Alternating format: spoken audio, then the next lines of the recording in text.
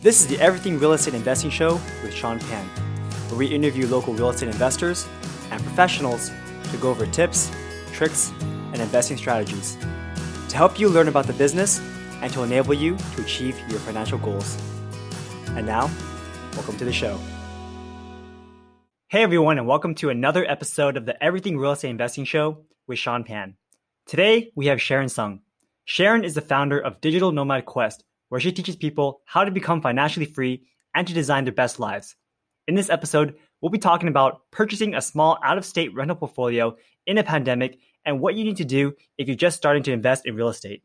This podcast was originally filmed for my YouTube channel, so hop on to youtube.com/SeanPanREI to see more videos just like this one. If you're new to this podcast, welcome to the show. If you thought it was informative and engaging, consider subscribing to the podcast. We release episodes every Wednesday and release the show notes on our site, everythingrei.com/podcast. This episode is sponsored by Conventus Lending. Conventus is a hard money lending company based in the Bay Area and has funded over $2 billion over the past few years. We offer competitive rates and amazing service. And for being an Everything Real Estate Investing Show listener, you'll get a discount on your processing fee. So whether you're looking for a bridge loan for your next fix and flip project, or if you're looking for a 30-year fixed loan on an investment property, contact me at sean@everythingrei.com to get the process started. Hey everyone, and welcome to another episode of the Everything Real Estate Investing Show with Sean Pan.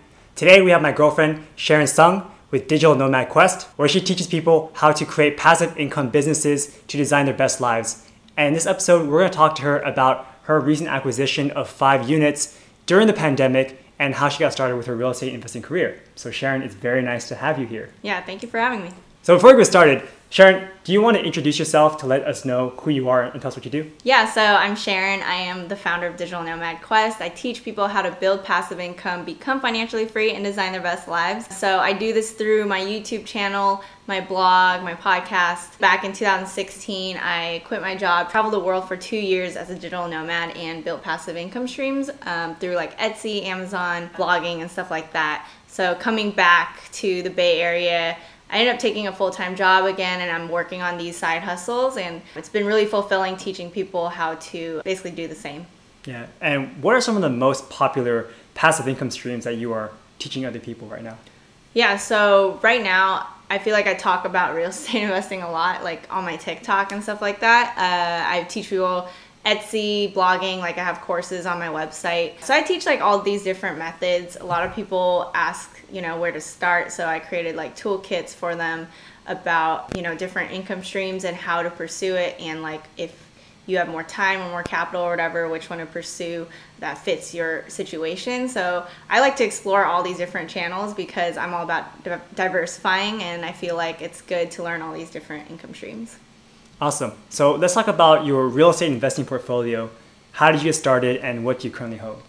Yeah, so back in 2012, I purchased my first property at 22 in California. And then I purchased 5 more rental units in Texas during quarantine, actually. And how did you get started with that very first property at 22? When most people are 22 years old, they're not thinking about buying real estate real estate investments. Yeah, so I graduated like when I was 21, and then I started my first job. But I remember I was just like perusing Redfin and stuff like at my job, which I shouldn't be doing. But like essentially, I was always interested in it because I think my parents taught me a lot about being good with your finances, like teaching me different things like passive income and stuff like that. So they had invested in Antioch, which is where I invested, and they basically came up to me and was like, "Are you interested in investing in Antioch as well?" And I was like, sure, because I had been interested in real estate investing for a long time. But with this deal, I essentially just put my money in, and I feel like they guided me through the process. Like they knew it was a good deal and stuff like that. So I didn't have to do any analysis in that area. But after that deal, I feel like I learned a lot through studying like books and blogs and, Bigger Pockets and stuff like that, and going to meetups. And then, with these properties in Texas during quarantine, I feel like you actually motivated me a lot to purchase because I've always been interested in investing out of state, and you had done it in Florida, and I learned a lot from you. So thank you so much for doing that. Yeah, for sure. You want to talk about your first deal in Antioch, and I guess what did your parents see in it that made it seem like an attractive deal? Yeah, so back then, the prices had dropped a lot because of the real estate crash, like in 2008. So they were already cash flowing well with their properties, so they knew that that market was good. Actually, my friend, her parents were investing there, and she introduced us to like the agent that they were working with. So thankfully they did that because, you know, my parents have investments there. My brother has an investment property there as well. And then myself, of course. So just looking at the numbers and, you know, knowing that they've cash flowed well through it, like that's how I was able to get into the game like that. And were they cash flowing from day one? You know, I don't know too much about like their properties, but I know that they're getting rental checks. I meant like for your property. Oh, for mine. Yeah. So for me, I definitely had to renovate it for a while. Like I spent $13,000 on renovations after I purchased it. So that took some time. I had to get, you know, tenants in and stuff like that. We did have issues too, like later on where we had to evict the tenant because they weren't paying. Like they were first late with the rents and then they stopped paying. They tried to sue me, like it was a whole thing. So that took 6 months essentially to get them out of the property. After that, it's been smooth sailing. So like the new tenants that are in there, they've just been really good with the rents and everything. So it's been no issues. Cool. So since that time when you bought that first property in 2012 to now 2020, like what have you learned in those 8 years and what made you finally decide I'm going to start buying property now? I feel like a lot was, you know, you kind of pushing me to do it. So, I mean, I had wanted to do it for so long. Like, I remember for the first year of our relationship, right? I was like, I really want to do this. Can you teach me, like, what steps I need to take, who I should call, and stuff like that. So, once we started doing that together, everything else, I just, like, understood how to do it. I just started calling the right people, and then I started getting hooked. You know, after that first fourplex I purchased, I was, like, hungry for another deal. I ended up going on Bigger Pockets and, like, finding another deal and contacting a wholesaler, and that's how I got that deal. So once you kind of figure out the blueprint, I feel like everything else just like comes naturally. Like you can just keep replicating that process. Yeah, it's funny because I remember when we first met, you were so interested in it, but there was like some invisible barrier that kind of stopped you from actually doing it. Yeah. But then in my eyes, you know, I did it before. I've purchased multiple properties. I've sold multiple properties. So I'm like, dude, this process is easy. What was that mental barrier for you that when we finally broke through, suddenly like seemed like the floodgates were open and you could just get any deal? Yeah, I think just being an introverted person, like I didn't like to, you know, call people. I also didn't know who I should contact and stuff like that. So honestly, like when you break down all the steps, like that seem basic, right? But it's like when you haven't done it before, you just kind of feel like, oh, this seems like such a daunting process. You know, you kind of going through it with me and being like, hey, like, you know, this person is an agent in that area, like we should call them. And then we started calling these people, getting the information that we needed about the market and learning more about the market. I was like, oh, okay, it's not that bad. Like you just need to understand the steps and have, you know, maybe have someone hold you accountable and stuff like that. So that really helped for me. Yeah, I guess if you're just starting out, it can seem very daunting. Like there's many steps. You're going into a whole new like niche that you don't know anything about. You may be investing in a place you've never heard about, this random city across the country, and you're relying on all these people to not scam you on the way through, right? But I guess if you have someone to help guide you and know, all right, here's step 1, here's step 2, here's step 3, then suddenly it seems pretty straightforward. And at the end of the day, maybe the hardest part for some people is just finding the amount for the down payment and financing the property. Yeah, I think that once you learn the steps, that really is the hardest part afterwards. It's like the financing, like understanding what options you have and like having the amount of capital to put in it. But like before that, it was just, okay, well, what do I do now? So it's like when you have that person to help you, or like once you understand the steps, it's not too bad. So right now, you actually gotten pretty popular on TikTok. So she actually has like, as of this recording, like 107,000 TikTok followers, which is pretty insane. What do you think is like the most common excuse that people have from actually taking action and doing what they want to do?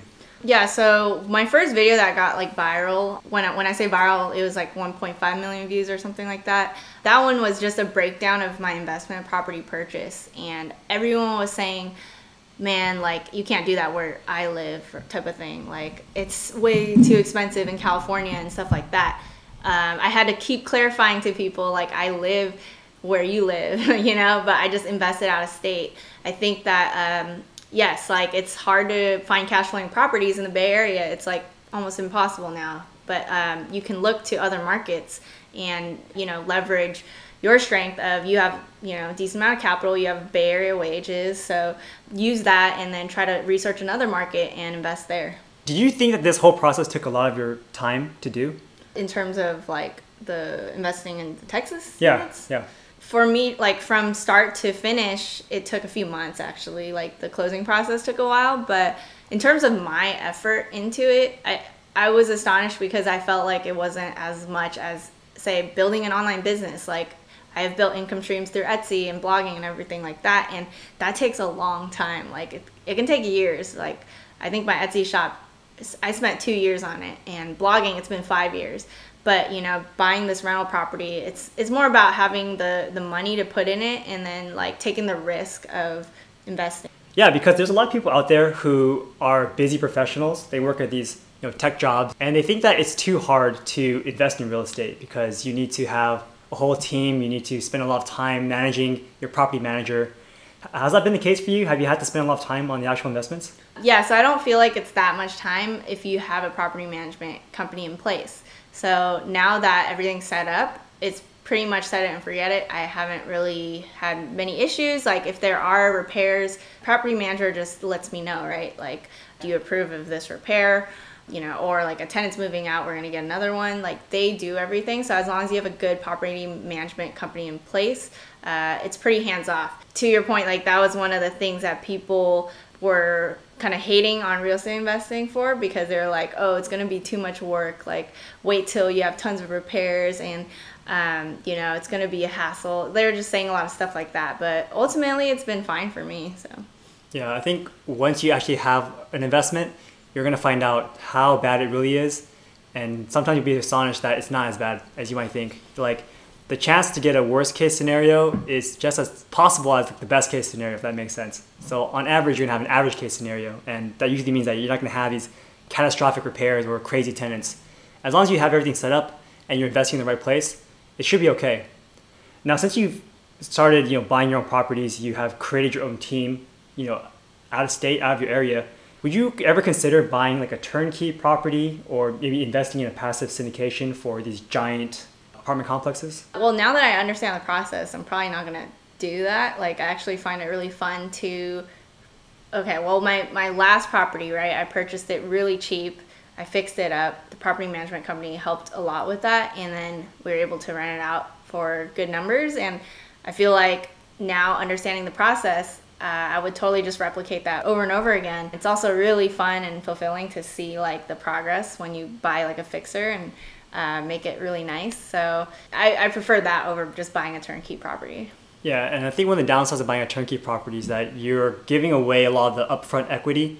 So what she did was she bought like a really like terrible property. We're gonna go over the case studies in a little bit, but it was very cheap. She had to put in a lot of effort. Like she put in more money in the repairs than the actual property value itself. Mm-hmm. But now it rents for like almost $900. So it's an amazing deal on a cash flow perspective. And she could sell it and just pull out all the equity and then some, right? So it's like a flip, but instead of flipping it, she just held on to it. So it's like a burr, I guess. The turnkey companies would do that and then sell it to you at top dollar to give you that cash flow. But you won't make a lot of appreciation there. So the reason why they do that is because there are some people who don't have enough time and then decide to just buy a property in this way. Which I think is fine for people who want to do it passively and don't want to deal with learning it at all. I just find it fun. I've always been interested in it for like 10 years now, so might as well keep going. Right, and also it's a lot of work to create the team in the first place if you get unlucky, I suppose. So why don't you tell us your projects? Like, let's start with the first one, second, and third. Yeah, so the first one was the fourplex. Well, it's not the first. It's the first one out of state was a fourplex.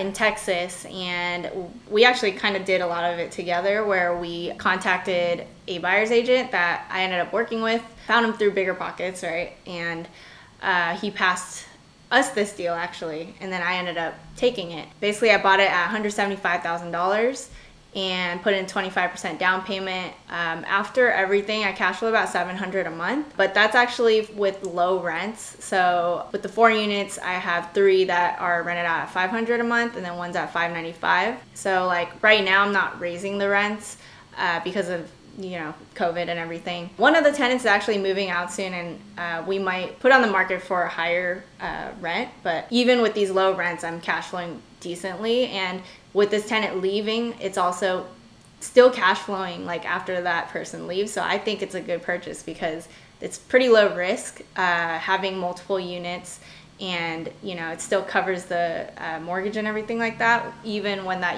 person moved out, right? So after that, I purchased a single family home for $23,000, and then put in another $1,000 for like title and closing costs and all that stuff, and then repaired it for another $33,000-ish. So the repair costs, like you mentioned, were even higher than the purchase price. I cash flow about, I would say, around $600 a month with that one, after property management, taxes, insurance, everything like that. So everything I'm mentioning, it's after mortgage as well, and then property taxes, insurance. For the fourplex, it's also water and trash. But for the single family home, obviously I didn't get a loan, so I don't need to account for mortgage. I don't need to actually pay for water or trash, like the tenant pays for those utilities. So yeah, so I guess I'm cash flowing pretty well on all 3 properties that I have, right? So the first one is close to $700 a month. Second one's about $700. The other one's about $600. So it's pretty good, about $2,000 a month essentially. Yeah, it's really good. Going forward, do you think you would be buying more of the single family or more of like the fourplexes?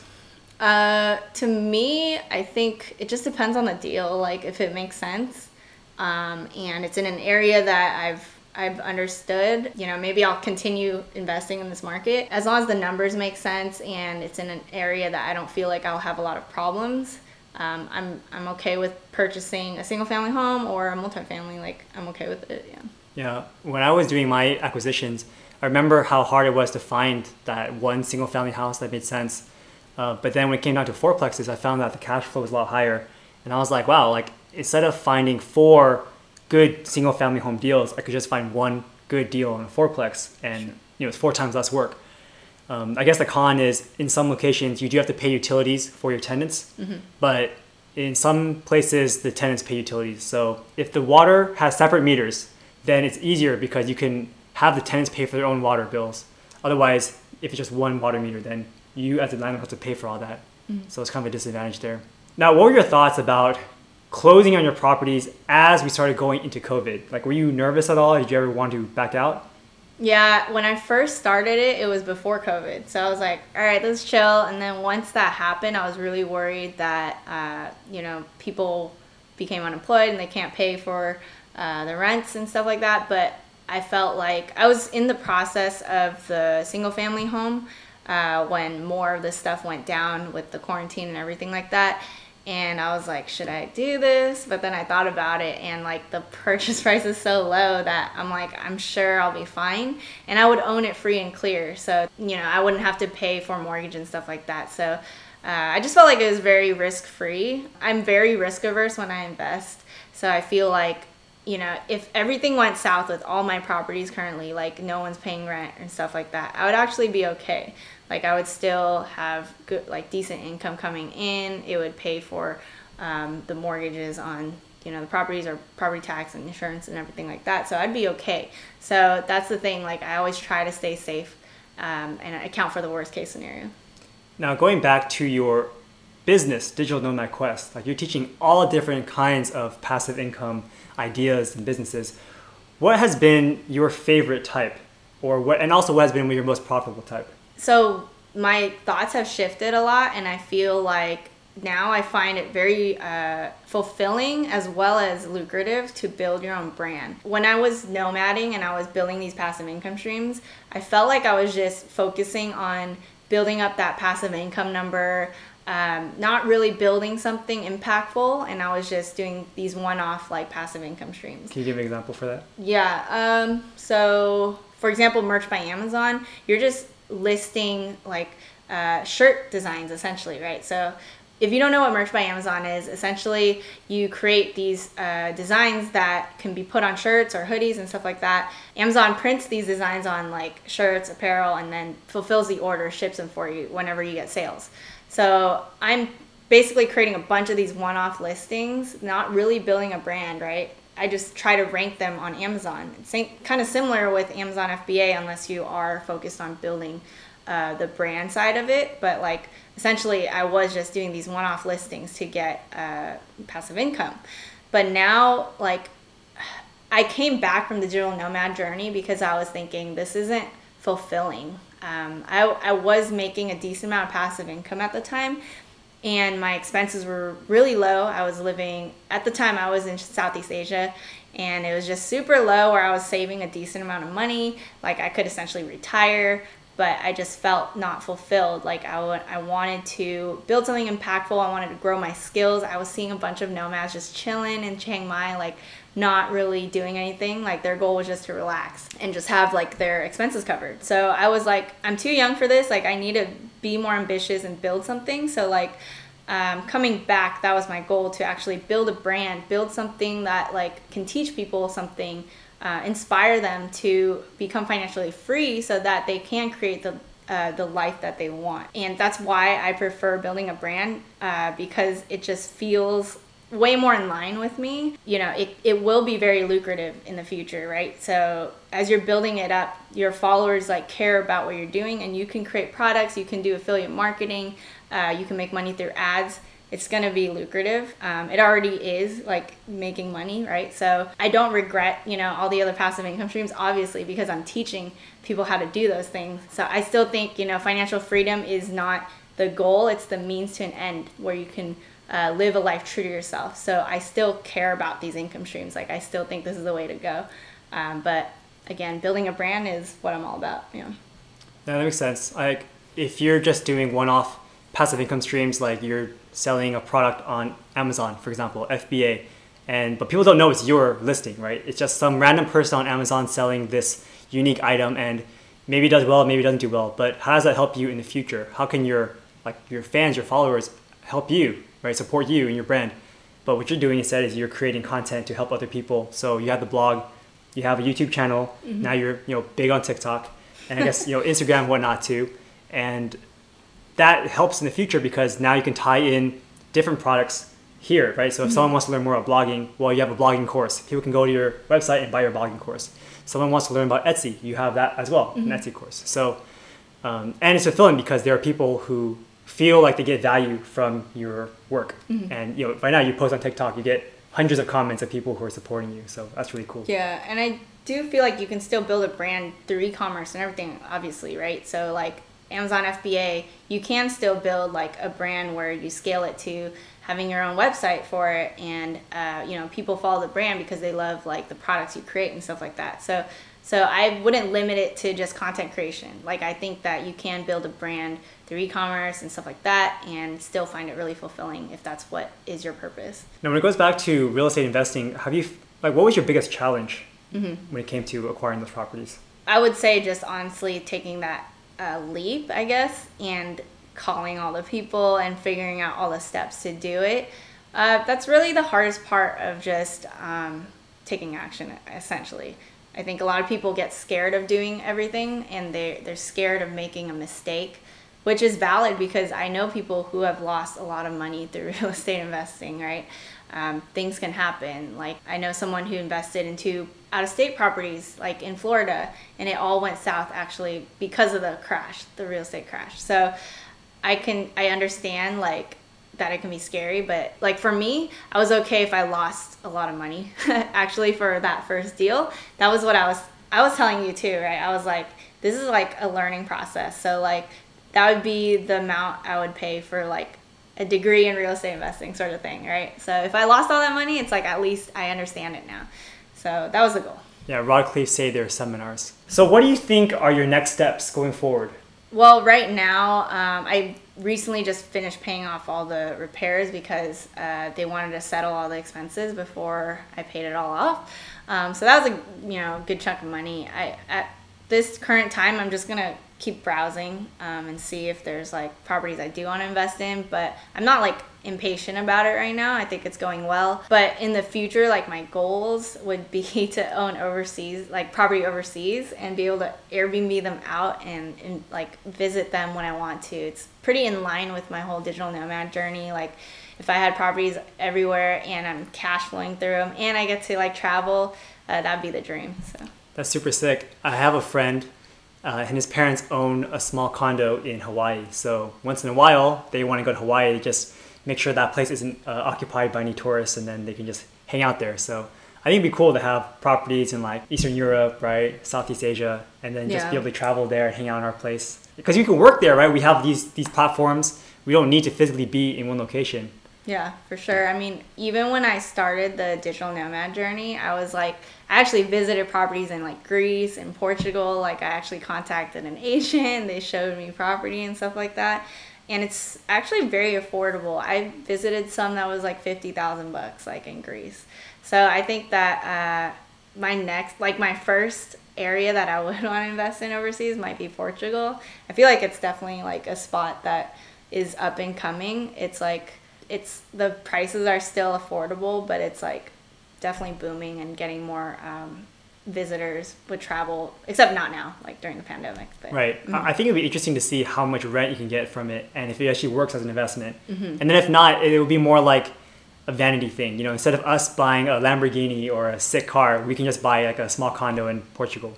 Oh, for sure. I mean, right? Yeah, to me, like that makes more sense than purchasing Lamborghinis and stuff like that. Like, buying a car is like a depreciating asset, right? I'd rather be able to make money off of it and be able to have fun. So I think investing overseas would be like really dope. I think it would be interesting to see like what kind of challenges we have as a overseas investor. You know, like are they going to finance us or do we have to pay everything in cash?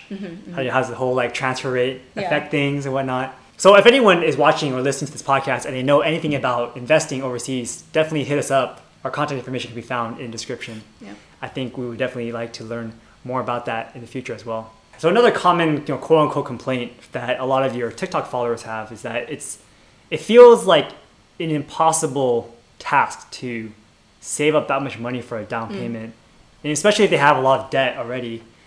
What kind of advice would you give to those people who don't even know how to get started with that? Yeah, that's a good question. I think a lot of people asked about it too, of like, how do you make that much money? How do you have that much money for a down payment? Like people were assuming that I had, parents that were paying for it, and it pissed me off because like I ended up, working really hard at my job and, saving a lot of money, doing part-time positions, building up my passive income streams, like building these online businesses, investing. Like I've done a lot of things. So I hate when people, discredit it, but that's essentially what it is, right? So when I first started working, like my salary wasn't very high. One of the, hacks I did essentially was, after a year, I moved to another position and then my salary just bumped a lot from that. And I kept doing that. I know that's not like the best thing to do. I know it can affect too that like they'll see it on your resume that you've only worked here for this long, like why is that? But to me, like that actually helped a lot as well to increase my income, and then it also started going in line with what I wanted. So I would switch when I wasn't totally happy. So now I'm in a position where I actually really like my job. It fulfills everything and I'm learning a lot. So that's, one of the advantages of kind of switching positions. After that, when I went nomading, I also took some part-time remote positions just to make sure I was able to transition to the digital nomad life and not worry about expenses and stuff like that. So I increased my income streams already there. Just looking on sites like, Upwork, Craigslist and stuff like that and getting referrals. So, look to your network too if you can find more positions that you can work in and bump up your income. As much as I was saving and reducing expenses like that, there's a ceiling for that. If you can increase your income sources, then you'll be able to save way more money. So I'm all about that, increasing your income and reducing expenses. Then after that, I have all these cash flowing businesses going for me even to this day. And that's why I'm all about diversifying, like building those income sources. And ever since I was younger too, like I always invested in stocks and ETFs. So like it's good to do that as well. So just learning all these different things and building these income streams, it just makes you a lot safer and be able to increase your savings way faster. Yeah, for sure. I mean, I guess the key takeaway there is if you see an opportunity, don't be scared to leave your comfortable position. Because I mean, I know that if you're in a job for 5 years or so, you know your job very well. It's, low chance you're gonna get fired. And to change a job, you have to learn all these new skills, and you might be deemed incompetent for the first couple of months, and it's a bad feeling. But that's where the opportunity lies, where you can get more income, and yeah, you can learn on the job too. And don't be scared to take on extra work at night times and whatnot to build more, save more. And then once you have enough saved up, you can then buy some real estate. And I guess another common question is, how much do you need to have saved in order to start investing? Yeah, so I do get that question of like, when should I start investing? How much do I need? I do feel like everyone's risk tolerance is different. So I'm more risk averse. I prefer to have a decent amount of savings and investments in other areas too, and passive income businesses going to feel safer. You got to make sure you have your necessities covered, high interest debt. You have some decent amount saved up before you start investing. And then when it comes to investing in real estate, usually a lot for like 20 to 25% down payment, as well as closing costs. When you invest, you don't want to put all your eggs in one basket. You don't want to put all your money in there. So some people do it, some people make a ton of money just like risking it all. I'm not like that. So that's why this question is hard for me to answer sometimes. Like it really depends on you, kind of. All right. Give me a number that you think is like legit. Say they want to put 20% down, and I guess you need some more money for closing costs, interest reserves, and whatnot. What is that? Like a number? Well, how much is the home you would want to buy, I guess? How much are homes out of state? Okay, well, it depends where you're investing, right? So the ones I invested in, it was like, one was like $175,000, the other one was $23,000. So I guess if you're trying to get the fourplex, I ended up putting in around $45,000 and then another $5,000 for repairs. You also need a lot for these repairs. So you want to make sure you have enough saved where, the property management company came back like, oh, okay, these are all these things we need to fix. It ends up, adding up. So you want to make sure you have reserves for that. It's hard to say, but like for that scenario, maybe you'd want to have double that, right? You want to have like maybe 100K or something, and then you put in that 50K. That's just my opinion. But like, I guess I had more than that. So I felt like, if I lost this money, like it would be education for me, it's okay. But again, it depends on you. There's people also who house hack. So like in some areas, it's okay for them to be able to buy a duplex or something like that, rent out one of the units, and then be able to cover your mortgage as well as actually cash flow in some scenarios. And those don't even require that much of a down payment. You just need like a 3.5% down payment for an FHA loan. So I've seen people get into real estate investing with not much money. They might even just have like $10,000 and they can already start. So yeah, I think it's going to be a lot harder for most people to buy and hold properties if you only have $10,000. And I agree with you. Maybe having double the amount that you require. So if your down payment is like $20K for a $100K property, then you should probably have $40K in the bank, just so that you can put $20K as down payment. You have a couple thousand for any miscellaneous repair costs. And you also don't want to be cash poor, right? Like it's going to really suck if right when you close on the property, you have no more cash in the bank, then suddenly the economy turns, you lose your job, and you don't have tenants. They have to take the mortgage payments, and you're going to get screwed. So yeah, I would say having double the amount is probably a very safe buffer. Do you have any final tips that you think you would like to give to the listeners or anyone who follows you on how to get started with real estate investing? Yeah, I guess with real estate investing, make sure on top of that, right, you're building up your income streams and everything like that, because getting the capital is usually the hardest part after going through the process. And make sure you take action. So make sure you're calling a bunch of people, growing your network, because your network matters a lot, because those people can pass you really good deals that you'll come across, and it might be your winner and you end up cash flowing a lot from those deals. So make sure you're constantly calling up people, taking action. And, before you start, make sure you have a decent amount saved by building up more income streams. Perfect. And yeah, definitely also do what you say you're going to do, because the real estate investing field is pretty small, and a lot of the people who are key players in a certain market know the other key players, even if they're like out of state. So just make sure you have a good reputation and you continuously do what you say you're going to do. Well, thank you so much for having this interview today. How can people get in contact with you? Yeah, so you can find me at digitalnomadquest.com. You can also check out my courses on digitalnomadquest.com, where I teach people how to build passive income through Etsy and blogging, how to get your first $1,000 a month online through those means. You can also check out my YouTube channel. It's Sharon Sung, my full name, so youtube.com/Sharon Sung. As well as my podcast, the Digital Nomad Quest podcast with Sharon Sung. And then also all my social handles are under my full name. Yeah, awesome. Well, thank you again so much for your time. This was very, very enlightening. Sweet. All right, peace. I hope you enjoyed this episode. If you did, please consider subscribing to the show and leaving a review to get updated when the latest episode comes out. A brief summary of this podcast can be found in the show notes at everythingrei.com/podcast. Thanks for listening, and I'll catch you in the next one. Take care. This was another episode of the Everything Real Estate Investing Show with Sean Pan. If you enjoyed the show, leave us a 5-star rating. It will only take a second and it'll help a lot. You can contact me at sean@everythingrei.com. That's SEAN@everythingrei.com. Thanks and have a great day.